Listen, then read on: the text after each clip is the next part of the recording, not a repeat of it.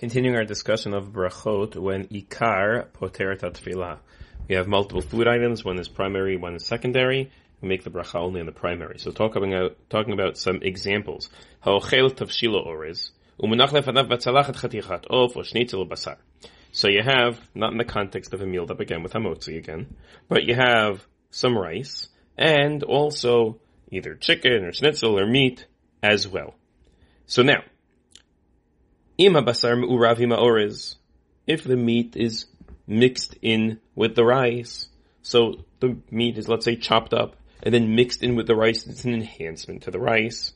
So then, it's considered to be secondary to the rice. This is a rice dish that contains meat.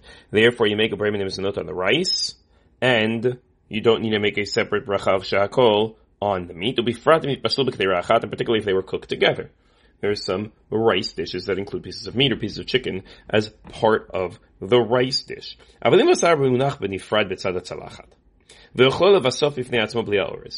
you have on your plate, you have rice on one side of the plate, then you have a piece of meat and a piece of chicken on the other side of the plate.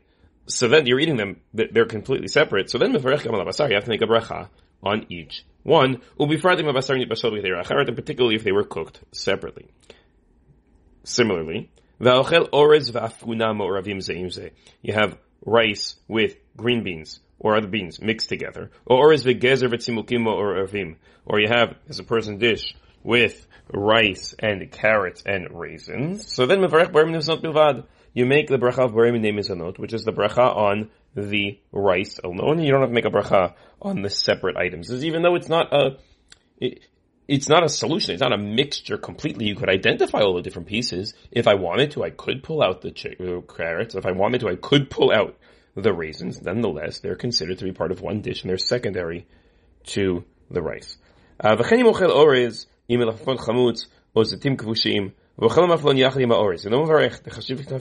Similarly, if you're eating pickles or olives with rice, and you're eating it all together, the intention is to have it all together, so then those are considered to be secondary to the rice. If you're eating it separately, and you didn't eat it together with the rice, then it's not considered separate. The question is, how are you eating it? There's two factors to consider. How was it cooked? How was it prepared? And how are you eating it? If it was cooked and prepared together, and you're eating it together, so then fine. But if it was cooked and separately, so then each one would need its own bracha. The question is it there, when it comes to the pickle, is if the pickles and the rice are meant to go together for a flavor reason, you want to have the rice mitigate the flavor of the pickle mitigate the flavor of the rice, they're together, so then the rice is the ikar.